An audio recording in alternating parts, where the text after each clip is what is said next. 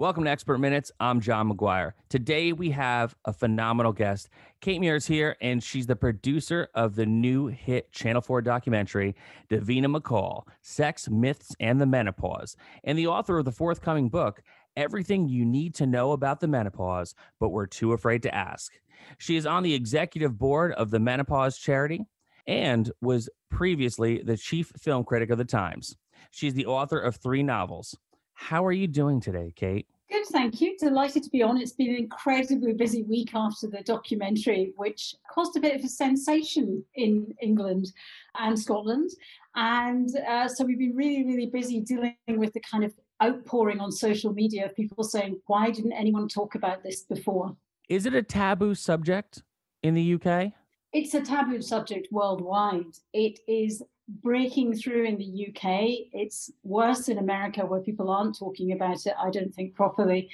I think women haven't talked about it because they feel it's aging, they feel it's embarrassing. People haven't talked about it at work, and people have to deal with the symptoms in private, and they find it really, really hard. And what we've changed with my book and the documentary and talking about menopause is we've simply realized it's a hormonal deficiency. We need to pay attention to that. If possible, we need to replace our hormones. But if not, we need to do something about our lifestyle to make this easier for us. So for women, understanding the science and what's happening to them and the mental health aspects of the menopause, because it's just not about hot flushes, it's about a whole lot of other stuff too. And understanding this amazing kind of midlife transition that's going to happen to all of us is very, very important. So basically, we're changing the narrative. And hopefully that's going to spread worldwide. And that's fantastic because I've seen in the mental health community, for people who do suffer in silence mostly with their mental health, there is a lot of breaking the stigma going on for things like that. So this seems to me to be another version of that because you're right, it does intrinsically tie into a person's mental health. Well, we all have always talked about midlife crises for men and for women. And what we realize more and more is that there's something happening in the minds of women, and it's to do with hormones and hormone health. And the suicide rate of women rockets up during menopause, and the divorce rate between men and women goes up just in that perimenopause, late 40s period. I mean, aside from children leaving home and things like that, there's something else going on. And I think if we understand the way we're changing, it would help so much to deal with our lives. But it's really, there's a big omerta about it. It's a secret. Nobody's talking about it. And when the program came out with Davina McCall, who's a huge presenter, and was told in her career not to talk about the menopause and not to mention she was having trouble with it because it was unsavory and aging. And you look at all the Hollywood stars and you think, oh, none of them are talking about the menopause, but so many of them are in their late 40s and early 50s. I wonder what they're doing about it apart from having a healthy exercise regime. And you think, gosh, I just wish people would be more honest about this. So I think this is a lot about honesty. And I've been very honest in my own book about my own menopause story, which was chaos, nightmare. And it's helped me to talk to other women because usually I'm the journalist asking the questions. And suddenly I was also in that mess as well. And I got through the other side of that mess, got through the corridor, got out the other side. And then I thought, I really don't want this to happen to other women. I really want to have a very big, loud, public, feminist conversation about this subject. Now, you started as a film critic. Yeah. It's a different kind of writing that you're doing now, where, before you are reviewing films, and for all intents and purposes, you're informing the public about what's happening on the silver screen. This seems to be a little more of a calling in a way because you are helping out people to sort out things that are happening in their actual lives and just not when they're squeezing into a seat for 2 hours. How does that feel to you, making the transition from film critic to writing something that is helping people around the world? Well, I feel that I'm on a mission, which is quite funny. And I always think of that Blues Brothers slogan, which is, we're on a mission from God. And I'm not on a mission from a God, but I'm on a mission for women. And so it has altered the way I work as a journalist in that I will do anything, ask anyone anything, like to get in touch with anyone. So there's been a different level of commitment in me about what I'm doing. But on the other hand, I was an investigative journalist, I was a columnist, I was a foreign features writer in America and France. I wrote a book about women soldiers going into combat. So, in a way, lots of my work has been about talking to people, investigating them, finding out about justice and what's right and what's fair. And while I was a film critic, one of the huge things I got involved in was Women in Hollywood, which campaigns for more women directors and more diversity on screen. So I was a feminist film critic, I suppose. And I was always sort of, at festivals doing talks with women, causing trouble at Cannes when they only insisted that women who wore high heels could go up the red carpet. And if you went up the red carpet with flat heels, they complained and sent you away. So it was about kind of changing the narrative in film. So by that time, when I left the Times as a film critic and I went to do a TV writing course for a few months just to learn how to do that, I was already fired up. I was already primed for something. And, in fact, it turned out to be my own menopause disaster that plummeted me into this place. Wow. So that is a road that led you here, and you were on that road yourself. How did it feel to tell your own story through the voices of other people throughout the book? Because a lot of writing does come from the author's perspective. Did you feel closer to the subjects you were writing about and the subject you were writing about as it was happening to you in real time? Yeah, I mean, what changed me, what happened to me is I ended up with the wrong kind of hormones, which I got privately by mistake because I was scared of the breast cancer rumors about hormones. And so I ended up being very sick and I went to a really good doctor who sorted me out, got me body identical hormones, which are the best kind, plant-based, really safe, regulated. And when I was in that position where suddenly I felt great, I felt normal in my old self, I was talking to this doctor and she said to me, I had a patient in here who, for 7 years, didn't leave her house. We went into a complete depression, filled with anxiety, just couldn't deal with so many problems. And she was diagnosed as bipolar. She had 12 sessions of electric shock therapy to her brain. And then after a while, after coming close to attempting suicide, she decided really, really to research what was going on because she just didn't understand. She was a teacher, smart woman, wondering about what's happening to herself. And then she realized something hormonal was going on. And she and her husband managed to get a camper van because she couldn't leave the house. They took it down to the doctor's surgery, which was miles and miles away, parked outside. She went in, she got hormone replacement therapy. And a week later, she left her house for the first time in 7 years and walked her dog. Oh, It how was wonderful. basically her hormone receptors in her brain were not getting the hormones they needed. And we all know how much hormones, men and women, can affect our lives. It's huge. And that story changed my life because I thought, I don't want that to happen to anyone else. I had no idea this was so involved with being a mental health issue too. That was it. I was on the bandwagon. I thought, and I left that doctor's surgery. I got on the train. I rang one of my friends and said, we're making a documentary about this. I've never made a documentary before, but I'm going to do it. And, 1.3 million people watched it the other week. Million more are watching it on catch up. And you think, there are 13 million menopausal women in Britain of menopausal age and older. And you think, well, a lot of them have watched the documentary and a lot of them are talking to their friends about it. And one of the amazing things we did was we set up a program with the menopause charity to give doctors free menopause education because the problem was doctors didn't know any more than we did about menopause or it being a hormonal deficiency or what they could do about it. And so we've had 4,000 doctors sign up in Britain for that program, and there are 10,000 doctors' practices. So we've really, really made a big difference in a very few days to the knowledge of menopause in Britain.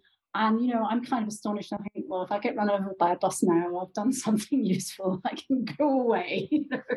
Well, let's hope you don't get run over by the bus, you know? So, you said something very interesting about the doctor thing, and also congratulations on all of that. That's amazing and so helpful to so many people. You said that a lot of doctors, they didn't really have the information or the knowledge. Do you think that is partially because of maybe lack of funding or because of the stigma about it? Nope. It's medical sexism. In Britain, 41% of universities do not have menopause as a compulsory module. And that is, 51% of the population go through menopause. And it's perfectly acceptable for older women just to disappear, get old, get stiff joints, fall away, stop doing their jobs. And nobody's looking at that in the long term. And certainly in the Royal College of GPs, which is our main curriculum for doctors, it's not a module in itself. It's listed very much down at the bottom of one other module under other. It just would save the country a lot of money if we looked into menopause and looked into replacing women's hormones, because it costs maybe just over £100 a year to give women HRT for a year, and it costs £15,000 for a hip replacement. And taking HRT stops you getting osteoporosis. 1 in 2 women get osteoporosis. You do the maths. It's extraordinary when you think about it. And suddenly, when you think about it from a scientific point of view, looking after women makes incredible economic sense for the country. Absolutely. And for me, it's very shocking to see that something that is so important and affects so many people was just kind of left to the wayside and not really talked about or taken seriously until you kick the door open, which is great. And it's something that needs to happen more in a lot of different aspects of the medical industry. So that's awesome. One of the things that really changed was the interpretation of breast cancer and HRT. Because, as you know, if you say the word HRT to anybody, they'll go, "Oh, that gives you breast cancer." And it was due to a huge American study in 2002 that put up those huge headlines which said HRT increases your risk of breast cancer. And it was called the Women's Health Initiative Study. And it actually turns out that they were giving women quite old synthetic HRT, which was made partly out of horse urine, extracted from horse urine, and the rest was synthetic progestins. And the new HRT we're using almost 20 years on is plant-based. It's made from yams, and it's a direct copy of your own hormones. And yet we're looking back at these old studies, which is actually a different drug, basically. It's still got the name hormone replacement therapy, but the ingredients are completely different. And we are applying that to all women. And of course, women don't know that. And some of them are still using the old stuff. And one of the huge campaigns we're trying to do is to get people onto what we call body identical hormones, these plant-based hormones that have a much safer cancer profile and are really better for your body too. And obviously it's better. You ask a 12-year-old, is it better to have a copy of your own hormone or this funny thing, synthetic chemical horses, and it's sort of a no-brainer. Yet, since nobody's campaigning on this, the health services don't find out and they don't change, and health insurance doesn't change. And most health insurance does not cover menopause because it's a natural process. But as it turns out, we can do something about it. And it's the beginning of some very, very rough bits of aging for women, from sudden aging when their hormones fall off a cliff. And men, it's completely different because their testosterone descends very slowly on a gentle slope till they're about 80, whereas ours just go off the cliff at 50. So there's this sudden moment where women's bodies are feeling kind of pain and joints and arthritis and mental health issues, and we're not recognizing that. Lots of women get through it fine. Everybody's granny and mum has said, "Oh, I didn't notice that. I got through it. It was all okay." But then when you dig into what happened, what broke down, they started staying in, they didn't go out. There's usually an interesting story for about 50% of people that it did change their lives, but they didn't know. Yeah, and it's tough. Suffering in silence with any form of mental health issue, it not only impacts you, it impacts the lives of everyone around you directly. Mm. And to your point, most health insurance doesn't cover things that have to do with mental health, especially not something that happens at the level that you're talking about with the menopause. With that being said as well, there is a lot of misinformation out there when it comes to different types of medical issues, right? Yeah. I do find it kind of strange that the last big chat about this happened 19 years ago. So when you Google things about menopause, that study comes up at the top and it's just like big bold letters, "This is bad for you." And then everyone who sees it, because a lot of people don't follow up once they get the diagnosis on the internet, that stops them dead in their tracks. So I'm hoping for you and for everyone, this is something that will help kind of kick those doors open further and say, no, no, wait, there's this.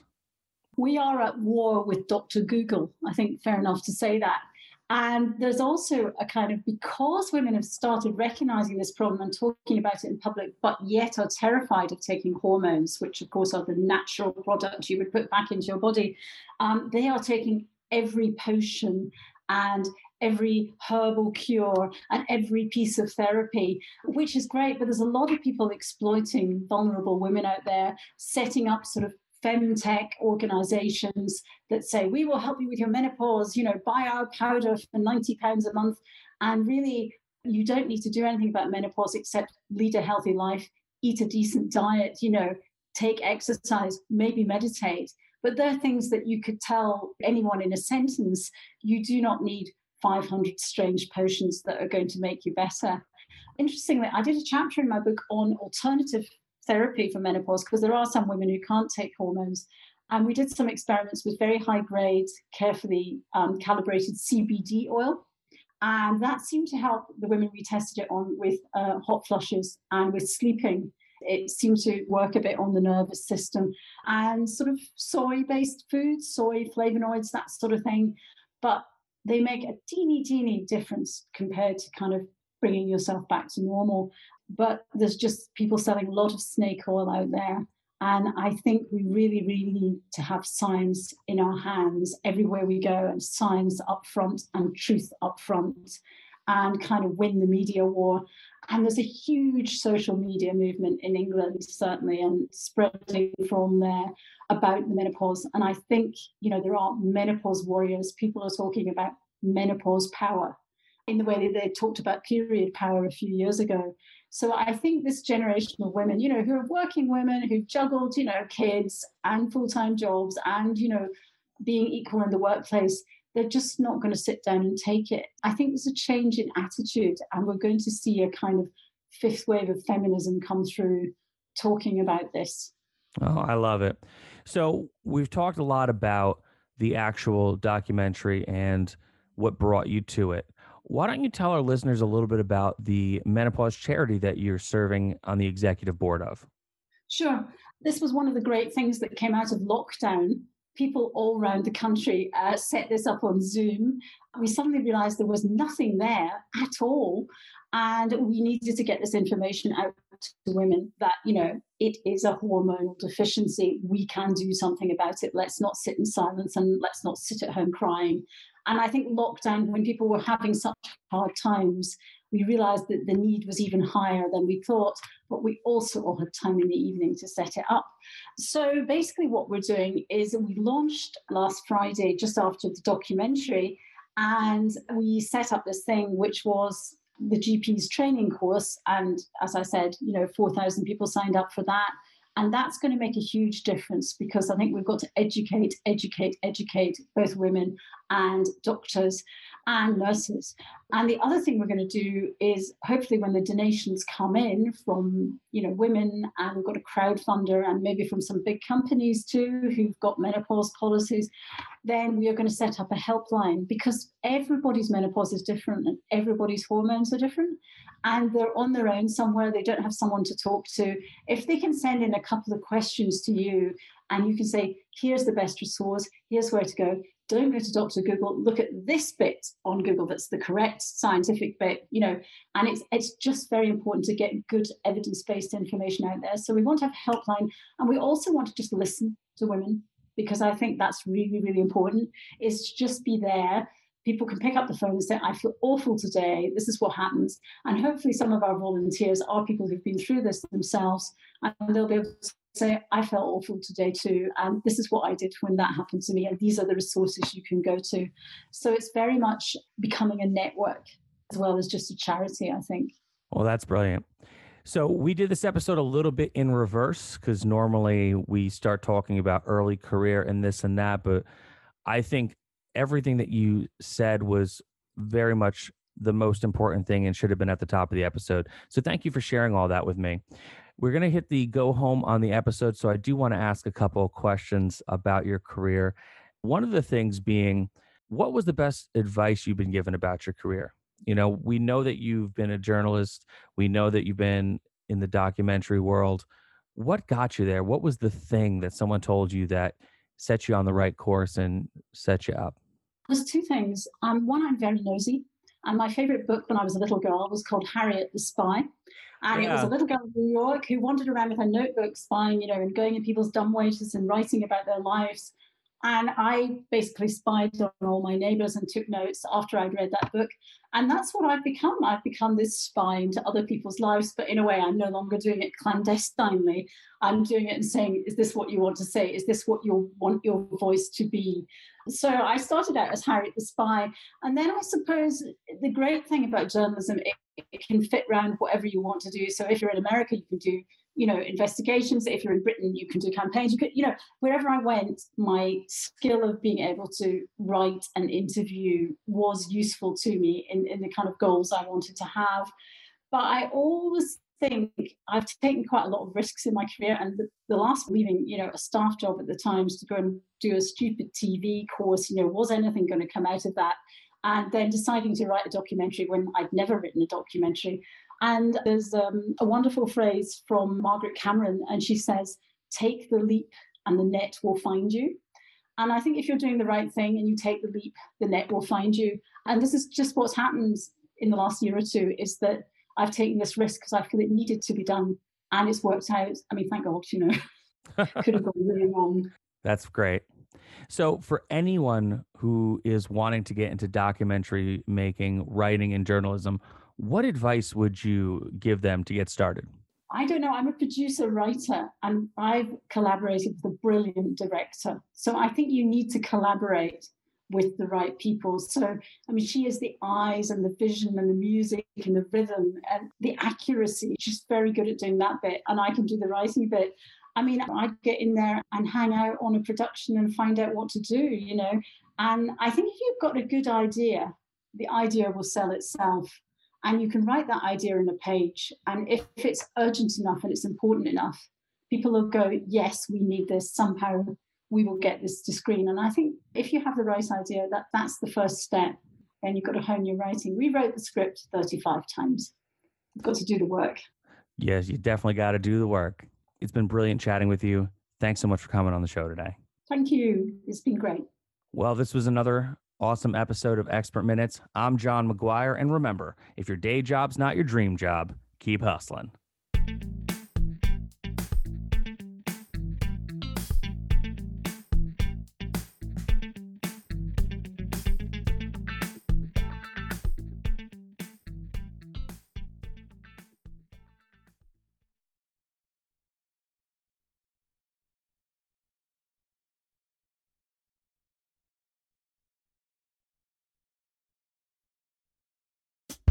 Hey nerds, I'm Sarah, the paper nerd, and if you've ever wondered what goes into that greeting card you just sent or received, well, quite a lot. Get your paper fix on the Paperfold, where I host an enchanting mix of personalities and players, all nerding out on my favorite topic, stationery. From the designs of our snail mail communications to the precious space created when two people correspond, there's a lot to cover. So come grab a seat in the stationery community's only 5-star paper salon, the Paperfold, now part of the Evergreen Podcast Network.